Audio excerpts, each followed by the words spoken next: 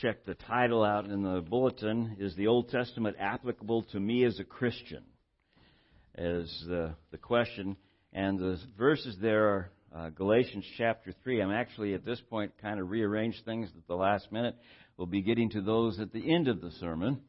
And what we're looking at is a question, and it's surprising the amount of Christians who have had little study in the Old Testament. Part of it is we're so focused on what Christ has done for us, and we see it so clearly in the New Testament that we spend most of our time there, most of our preaching there, this type of thing.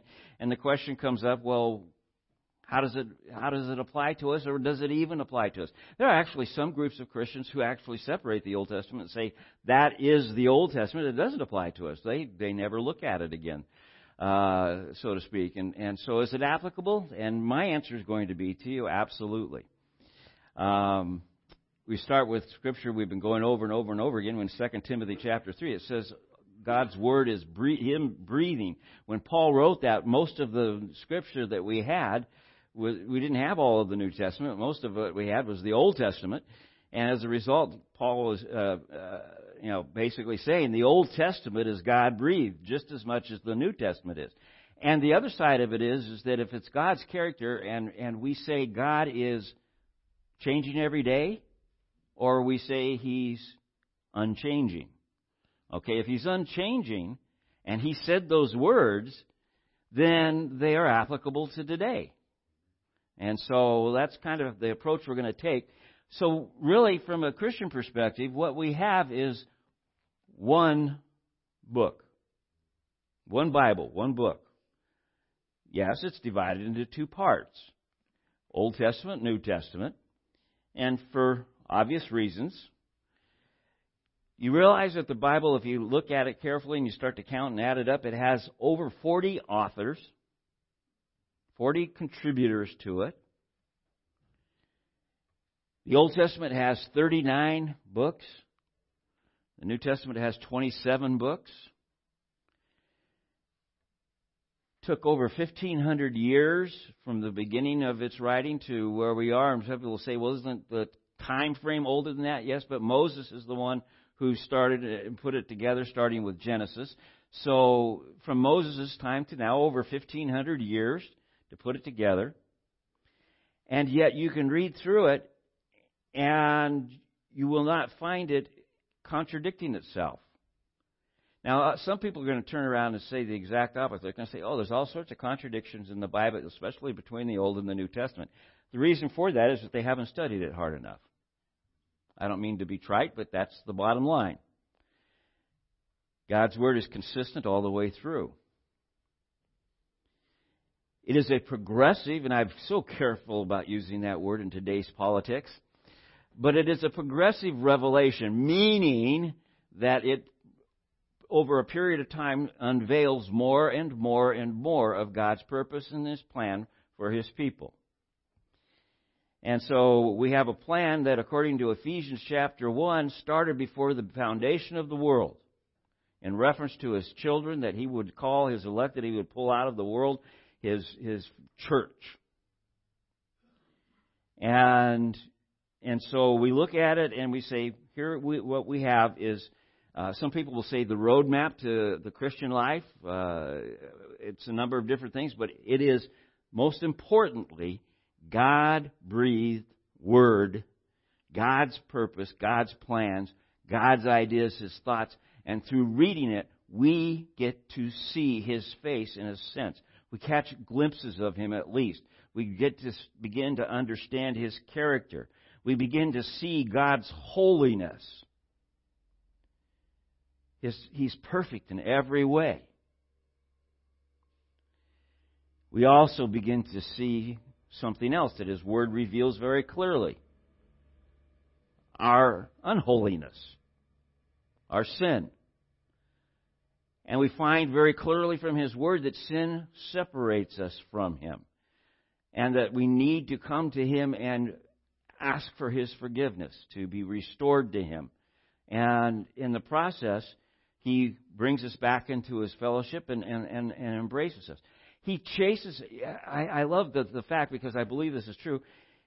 As we've come to Him and we begin to follow after Him and then we blow it, He literally chases us down. I've mentioned it frequently. It's a great story, The Hound of Heaven. An opiate addict that over and over and over again fell into addiction, and God chased him down like the Hound of Heaven. That's what the title of the book. And revived him, brought him back into His fellowship. God never abandoned him. We can have that confidence. In His holiness, He seeks after us even in our sin. While we were yet sinners, He what? Died for us. So we see our need to be holy as God is holy, because God says that's the only way we get to be drawn into His presence permanently. Be ye holy as I am holy, the King James Version. Our inability to get there is what we begin to see, because we've all sinned. We also fall short of the glory of God. And the penalty for sin, we've gone over and over again, is death. Separation from God in the sense of fellowship, but ultimately separation from God eternally. And by the way, from the time that you very first sinned, that's what you deserved. Be careful when you say, I deserve. I see even a few commercials, I deserve, or in a couple of shows, I deserve, and you hear it, I deserve this, I deserve that, I pay my taxes, I deserve. And the reality is that the only thing you can claim as a fallen person of the world, which all of us are, we all fall short of the glory of God, is the only thing we deserve is the death sentence. And when do we deserve it? We deserve it from the moment we first sinned. First committed sin that we were consciously aware of, I have done wrong. We deserved to be judged that moment.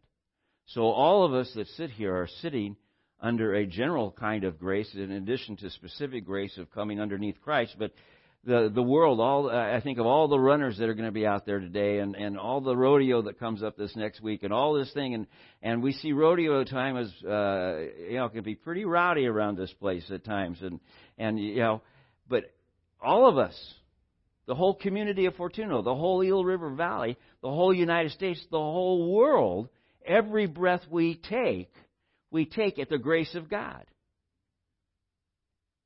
It's an amazing thing to see.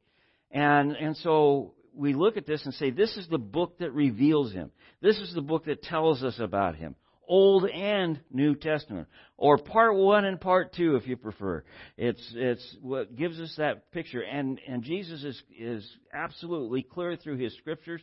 Paul makes it clear in his writings to Romans that if we'll confess with our mouth and believe in our heart that Jesus is Christ and that God raised Him from the dead, we will be saved. Why? Because His perfect holiness is put over us through His sacrifice on the cross. And the words very clearly, it is finished. I thought of how am I going to relate this today, and I just ask that you bear with me. I just simply wrote down an outline of Scripture here in the sense of looking at the Old and New Testaments. And Genesis is a complete story is what I want you to see. And it's incomplete if you leave either part of it out. If you leave the New Testament out, it's incomplete. If you leave the Old Testament out, it's incomplete. There are a number of people who don't look at the New Testament.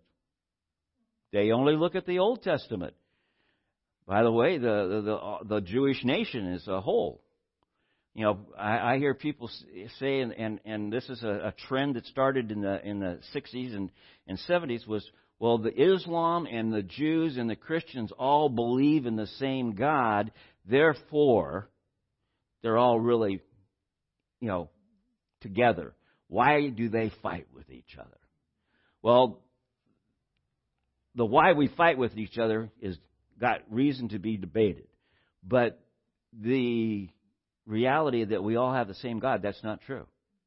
We do not have the same God. Some will say, well, they talk about the Old Testament and Islam as well as the Jewish faith, and they talk about God and this and that and that, and the Islam recognizes Jesus as a prophet, and we're all connected. The only way you can be identified with the one true God is that you have come to Him through Jesus Christ alone. There is no other way to have access to the throne of God other than through Jesus Christ the Lord. And to confess Him as the Son of God, raised from the dead, covering our sins. So understand that this is important to see. And so we look at the Old Testament and the New Testament as part of our heritage. Old Testament history, in the beginning. Starts right off there. That's our beginning too. It's the beginning of God's plan that involves saving everybody through Jesus Christ. In the beginning, God created the heavens and the earth. Goes on to say ultimately that He created male and female in His image. Actually, He says, in our image, we will let us create male and female. And somebody will say, our image? Yeah, God pointing out that He's the triune God, God the Father, Son, and Holy Spirit. We see man created in the image of God. We also see in Genesis chapter 3 the fall of man. And because of sin, the fall and judgment comes. But within the midst of the judgment is a promise in Genesis 3:15. Says we're speaking against the devil at this point, against the serpent and his judgment. But He says there'll be enmity put between you and the woman, and the seed of the woman. You will bruise his heel, but he will crush your head. The seed, singular. It's referring to Jesus Christ. So at the very beginning of the fall, we see that God had a plan of redemption. Satan's power would be crushed, and God would be, and Satan would take a shot at Jesus, but it would fail, and he would lose everything. So in the very beginning, that's our history. That's our promise.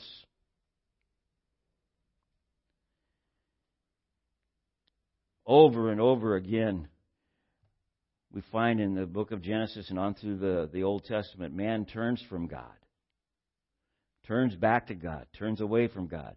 Sin reigns. In Genesis 6-8, we have the first picture of sin running rampant through the world to the point where what God does is He says, we can't have this at this level any longer.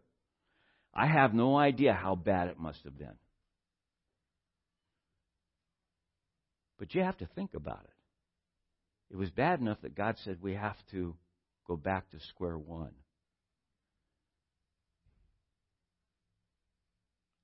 You know, we think we've got a monopoly today from a Christian perspective. We think we've got a monopoly today on sin.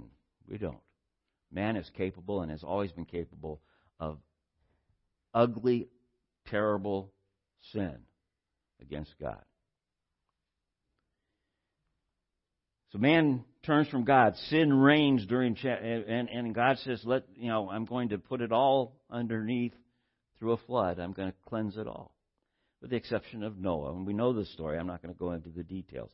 A new start starts in Genesis 9-10. And we find in Genesis 11, we're already at it again. With the Tower of Babel. Let us build our own building right up into the heavens that we might be like God. So God, the whole world at that point spoke one language. God confused the languages. I can't imagine what it must have been like. Come to work that morning. But, he confused the languages, and the people scattered. They scattered what? In their language groups. And started to populate the world. By the way, weren't they supposed to have been doing that in the first place? So God makes it happen.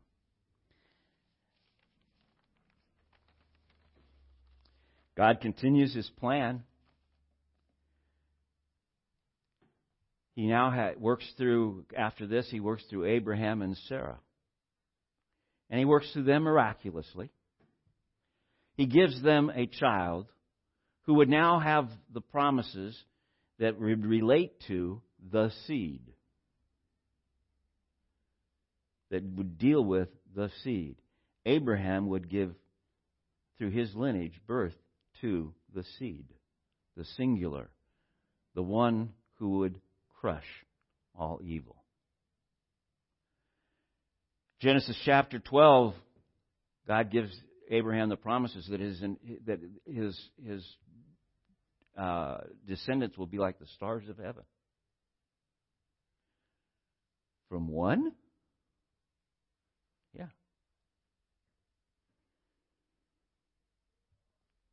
Isaac is born. He continues the lineage that will bring about the seed.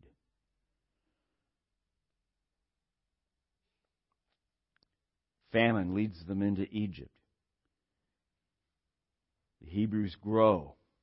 The Jewish population continues to grow and to thrive, even under persecution, even under great persecution. And then the book of Exodus, God raises up a leader, miraculously, Moses. And we have now the picture of the promised land brought into this is what I'm going to give you. Through the Exodus, we find that the promised land is brought to them. Moses leads them right to the outside of it. What happens when they send the spies in and the spies come back? By the way, do you recall? You got to read that carefully. They came back carrying tremendous bounty, if you will. Fruit, outrageously large fruit. And it took 2 men and a pole to carry a bunch of grapes. I mean, it's an amazing thing that God had promised them. And one of them gave the report. They said, "Yeah, there's some big people there. In fact, they're giants. And I don't think they're going to just give it to us. We're going to have to take it." Well, the people said, "We're not going." And they feared. The thing that was sad was that God had made a promise to them. You go up to the land, I'll kick them out. But they didn't believe. As a result, 40 years until every one of those unbelievers was dead and buried. And then God brought them in. But it didn't come in this time, it came in with battles.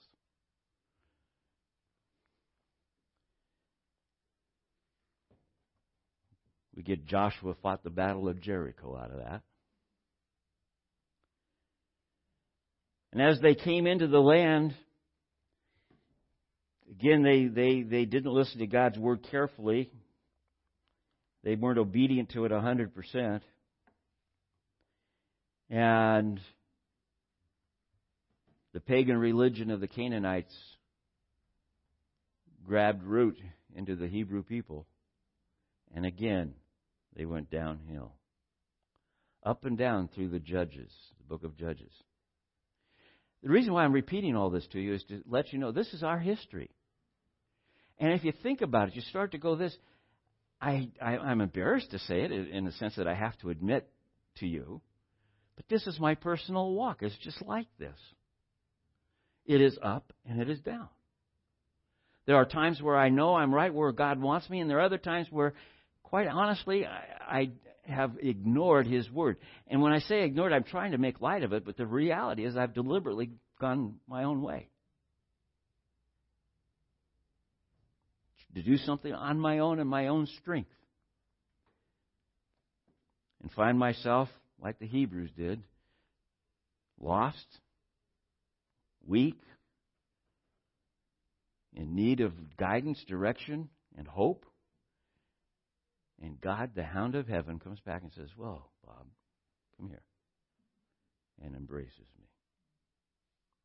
We go through the different kings, and we had Saul and then David. And David becomes the heir of the promises. He becomes the one who will bring about the seed. It will come from his family, out of the whole tribe. It's going to be narrowed down. Have you seen, by the way, what God has been doing here? He's been going like this, narrowing it down. Abraham, Isaac, Jacob, down David, as far as where the seed would come from.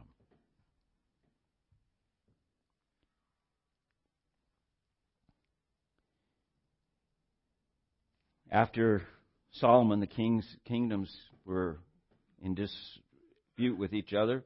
The kingdom of the Hebrew people divided into two kingdoms: the nation of Israel and the nation of Judah. Israel being the northern kingdom and Judah being the southern kingdom. And Israel was conquered by the Assyrians and taken into captivity. After that, Judah was conquered by the Babylonians and taken into captivity. Why did God allow that? Again, for the same reason, that they started worshiping other gods. They drifted away from God, and as a nation, they were failing to come to Him. Then the Persians conquers the Assyrians and the Babylonians and are in control of the whole picture. And a guy by the name of Cyrus, by the way, is mentioned in Scripture. When they showed him his name in Scripture, he looked like, whoa, this was written long before I was born.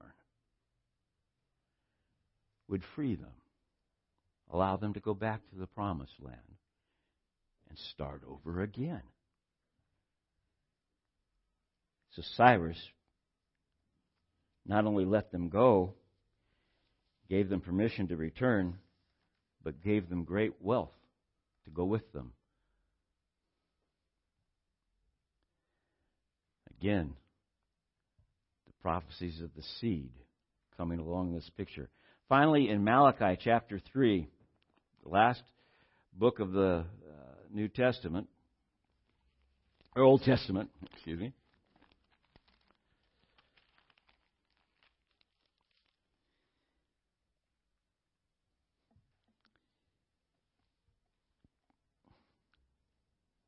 Comes a prophecy. Behold, I send my messenger, and he will prepare the way before me. This is God speaking. Behold, I prepare a messenger. He's going to prepare the way before me.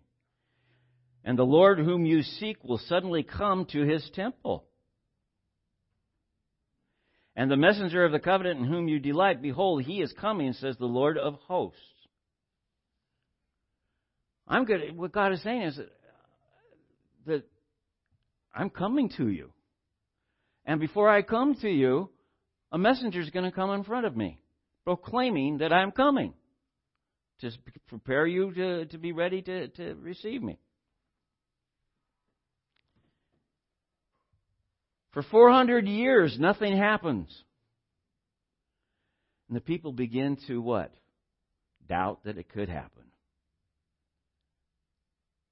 But then a priest, by the luck of, and I'm careful how I use the word luck. I'm just using it in a very vernacular sort of way. Not that luck exists, but by the luck of the draw. In other words, the priest would take turns by casting lots or drawing out the colors of the beast, depending on how they were doing it, would decide who get to serve in the temple at what point and what time.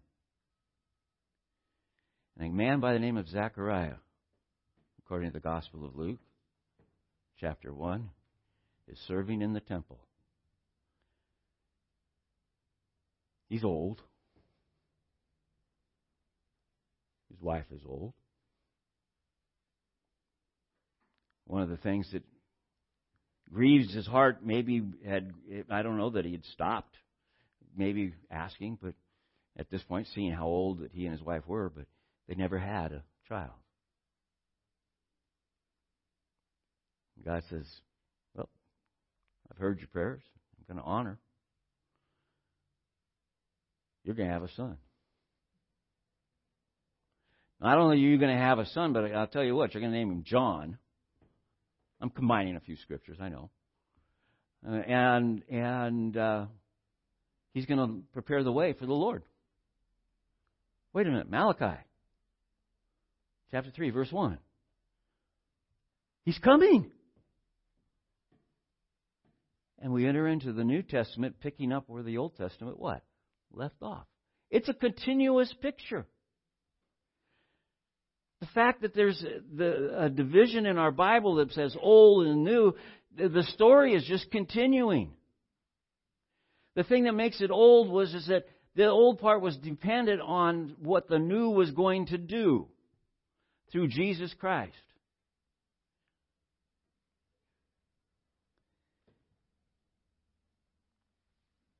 So after 400 years, God speaks to Zechariah. I'm giving you a son, and he's going to prepare the way for the Lord. And then he gave a prophecy of the birth of Jesus to Mary, and he foretells, and this picture of the seed is continuing. From Genesis 3:15, now we're in the beginning of the Gospels. The seed is still the focal point. It's still the center of the story.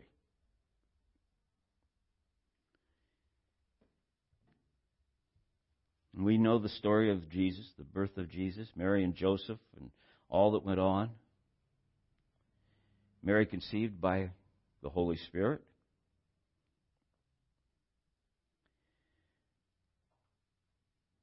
The birth of John the Baptist occurs and happens. Mary is just a few months from having her baby. The birth of Jesus is told in the Gospel of Luke, chapter 2. And we begin to now follow the life of Christ. This is the New Testament, the life of Christ, looking and focusing on the seed in the world. Old Testament said the seed is coming to the world. The New Testament says he's here. And we focus on the life of Christ. And in focusing on the life of Christ, the Gospels tell us the things that He taught, the miracles that He did, the wonder of the people as they watched and heard. They said, never have we heard teaching like this.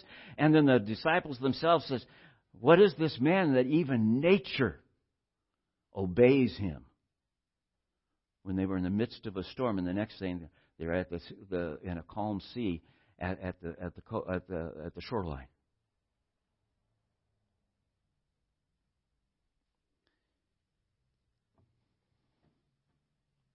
The teachings, the miracles, but we also get through all of the Gospels as we read them the rejection. Those people of the Old Testament, and now we're seeing a division. They were hanging on to the old pictures and refusing to accept God's revelation of the seed.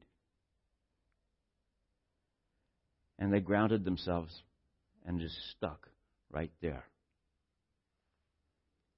And so they rejected Christ. Said it can't be. To the point where there was such, and I'm preaching to the choir at this point. We look behind us at the cross, we know what we believe, and the death, burial, and resurrection of Jesus Christ becomes the focal point. And why? And you've got to look at this though. The death, the physical body goes into the ground, and out comes the resurrected body, the supernatural body of Jesus Christ. He's still a man, by the way. He still has what in his hands? He still has what in his side and on his feet?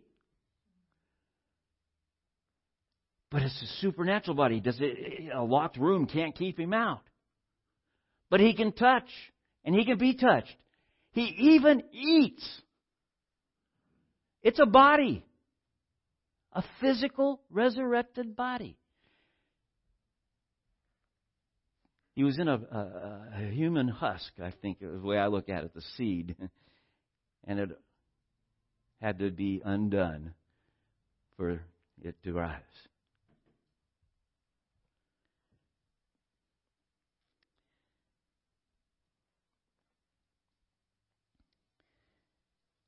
that gets us now to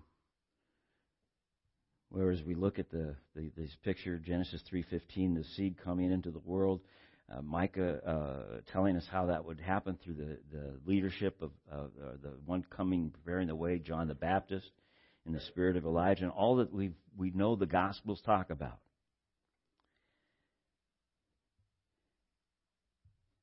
As far as the New Testament goes, at the end of the Gospels, we go to the book of Acts.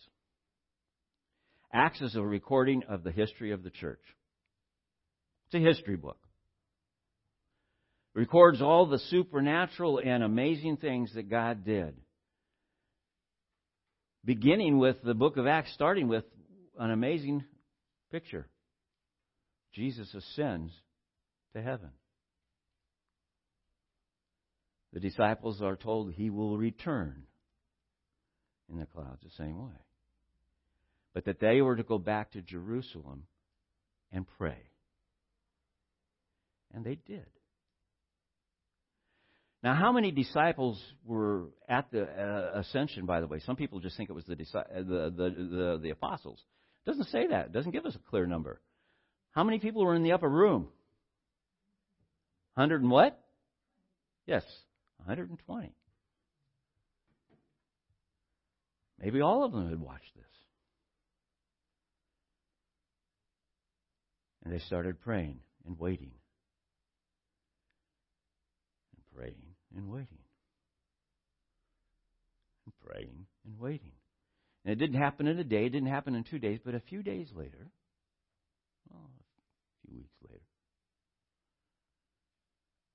Pentecost. The outpouring of the Holy Spirit over the 120 as they began to speak in tongues and amazing things happened. And the church had a supernatural foundation. The body of Christ would be the terminology we'd use to describe it.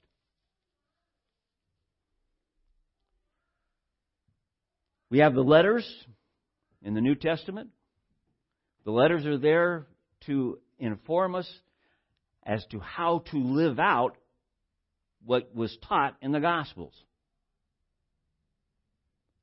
In other words, the letters are written normally to address specific things that were going on in the church and saying, Paul says, or Peter says, or James says, or the author of Hebrews says, no, we can't, this is what we need to do. And in one case, they all got together and met together and wrestled through it to make sure that they were going the right direction, having to do with how to receive Gentiles into the church. Because it was very clear that was what God was doing. They weren't prepared for that. They realized, wow, it's for everybody.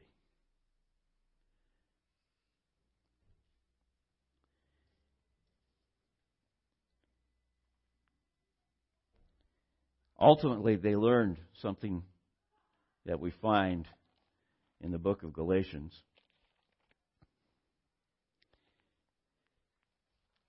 That is something we're quite familiar with. Verses 28 and 29 of chapter 3.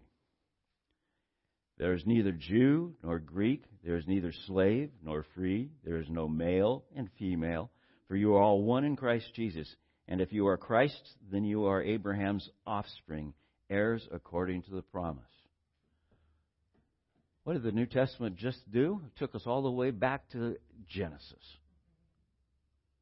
And if you don't know anything about Abraham and Sarah and all that they went through, it's part of the story is missing. It's important to us. It's applying to us. We are children of Abraham. When we say Father Abraham had many sons had Father Abraham, and I am one of them and so are you, well, let's just praise the Lord. We're making a declaration that is scriptural about the fact that we are descendants of, through Jesus Christ, through the blood of Christ, we are connected to Abraham. We are part of the family of God. Because Abraham was looking for the seed as we have. He was looking ahead We look back. By the way, how many of you have ever heard the Old Testament is Christ concealed, the New Testament is Christ revealed? Has anybody ever heard that before? That was one of the first things I heard in Bible college. In fact, I heard it before I ever got there at a conference first. And I was trying to figure out, how does that happen? What it was saying the Old Testament is just saying over and over and over again, as we just did in Malachi, the seed is going to come, but we haven't seen it yet. We haven't clearly seen it yet. We don't fully understand it yet. And then, boom, we get into the New Testament, and it starts revealing so that we can actually see Him. He was in the Old Testament the whole time. Read Psalm 22. Talks about Him on the cross. It even goes as far as to talk about the fact that that those who had crucified Him were at the bottom of the cross casting lots for His clothing. Psalm 22, 1,000 years before the cross. And I don't think that they were doing that knowing that they were fulfilling prophecy. I think if they thought they were fulfilling prophecy, they wouldn't have done it.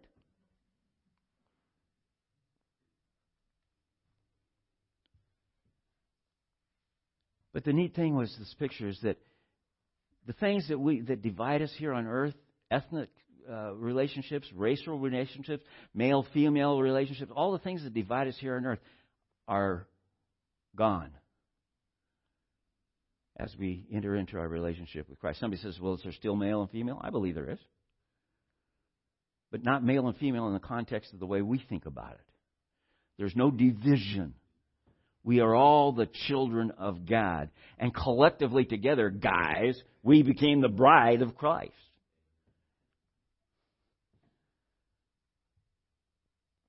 So, what a powerful picture. But how much of it is enhanced and magnified and brought into greater light when you add the Old Testament to it?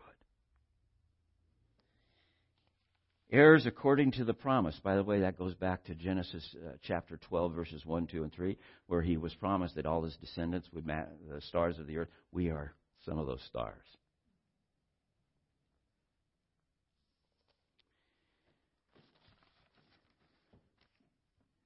And while we're here in Galatians chapter 3, let's drop back to verse 23.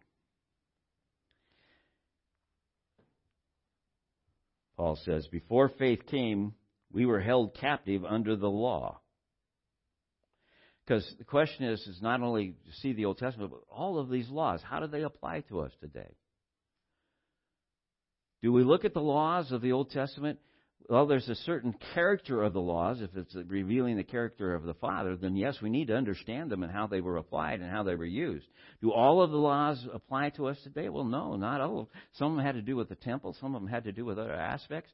But the context of them, think about the Ten Commandments as if they were an index. Read the Ten Commandments through as if they were an index of God's laws.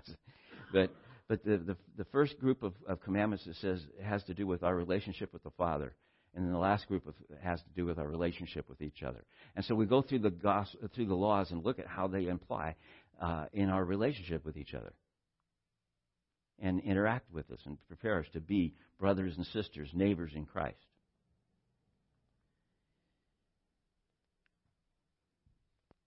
Now, we were captive under the law, imprisoned until the coming faith would be revealed. In the Old Testament, concealed. In the New Testament, revealed. The coming faith, the seed, Jesus Christ. So then the law was our guardian, or it was our schoolmaster, or it was our tutor, depending on the translation that you have. But it's all the same word in the Greek, which means a person who is teaching you. The one who's called to teach you. The law was called to teach us what? The holiness of God, the fact that we fall short and therefore can't be in a relationship with Him unless we become holy as He is holy. All of that's out of the Old Testament. But there was no way to get there. There wasn't anything I could buy. There wasn't anything I could bring. There wasn't anything in the way of... If I had all the treasure of the earth, it wouldn't be enough to cover. Yeah, I'm quoting a song. So what God did was what He had planned from the beginning. The seed that would be bruised by Satan, that's the cross, would rise and crush the power of Satan. As a result, what's the main power that Satan has that reflects him? Death. What do we say? Hey, death, where's your sting? It's gone. Your power's gone. Now, you're not my friend. You're an agent of Satan. You're in the fall. You're the judgment, but you have no claim over me because I sit under Christ in the blood of Christ. As a result, I can claim Romans 8:1. There's no condemnation in me because the seed, Jesus Christ, has pulled me into His family. He's covered me.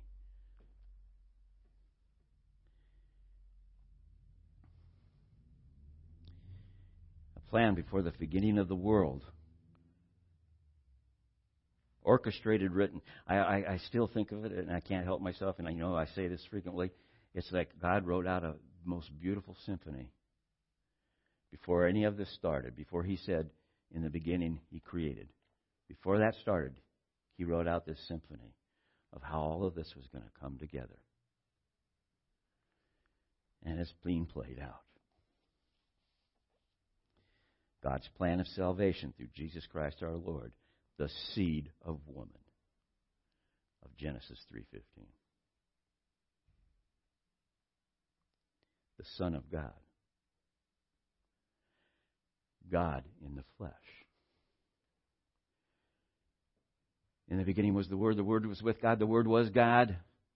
The Word became flesh and dwelt among us. Jesus Christ. Why did He come and dwell among us? To purchase our salvation.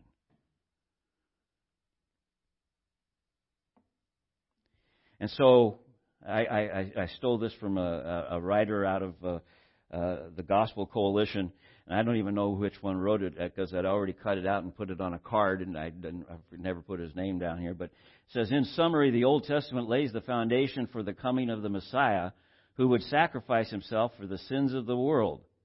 The New Testament records the ministry of Jesus Christ and then looks back on what He did and how we are to respond. Both Testaments reveal the same holy, merciful, and righteous God who condemns sin but desires to save sinners through the atoning sacrifice. In both Testaments, God reveals Himself to us and shows us how we are to compare to Him through faith. Genesis 15:6. Talking about Abraham and his faith and declaring him righteousness. In Ephesians chapter 2, talking about how we are saved by grace. And I realized as I was putting this together what is typical for us to look at. How many of you are familiar with, well, it's called the 5 solas, the 5 onlys?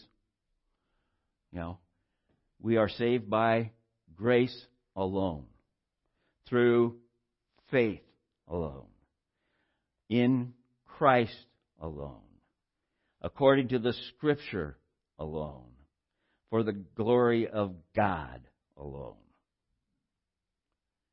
And it's done through the seed, God come in the flesh, the one who came and emptied Himself. Didn't have to grasp at equality because He was equal. Philippians chapter 2 talks about this. Came and died on the cross for us to purchase us. The Old Testament, the New Testament is the complete picture. We need them together. I want to encourage you to actually look at opportunities. There's hundreds of scriptures that Jesus fulfilled. One of the best books on it is Evidence That Demands a Verdict by Josh McDowell. And it's 2 volumes, and then I think you can buy it together now as 1 volume, the part 1 and part 2. But he goes through all the scriptures that Jesus fulfilled. Goes back to Genesis. He goes back to Psalm 22. Talks about him being nailed on a cross. And long before there was ever that type of punishment, it was descriptive enough to know that's what he was talking about. Isn't it amazing? Because the Old Testament God put together in such a way that we can have a confidence, because Jesus put it together and fulfilled it all perfectly, we can have a confidence that God is who He says He is and has done what He says He has done. And that we can come to Christ with an absolute confidence that He is the Son of God. He did the cross for us. It wasn't some accident. It wasn't it wasn't some group of people coming together after His death and trying to redeem something out of the years they had put into it.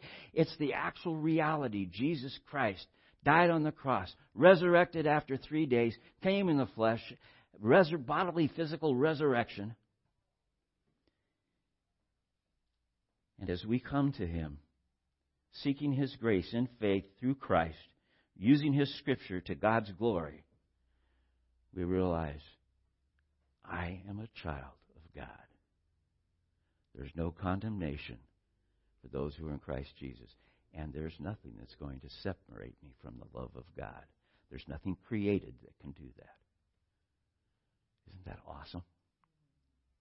Let's share communion together this morning and ask the ushers to come forward. And as we share, just in a sense, sometimes we have different ways of approaching it, in a sense of rejoicing in what God has done for us, that through the blood of Christ, we have been saved. We have been redeemed.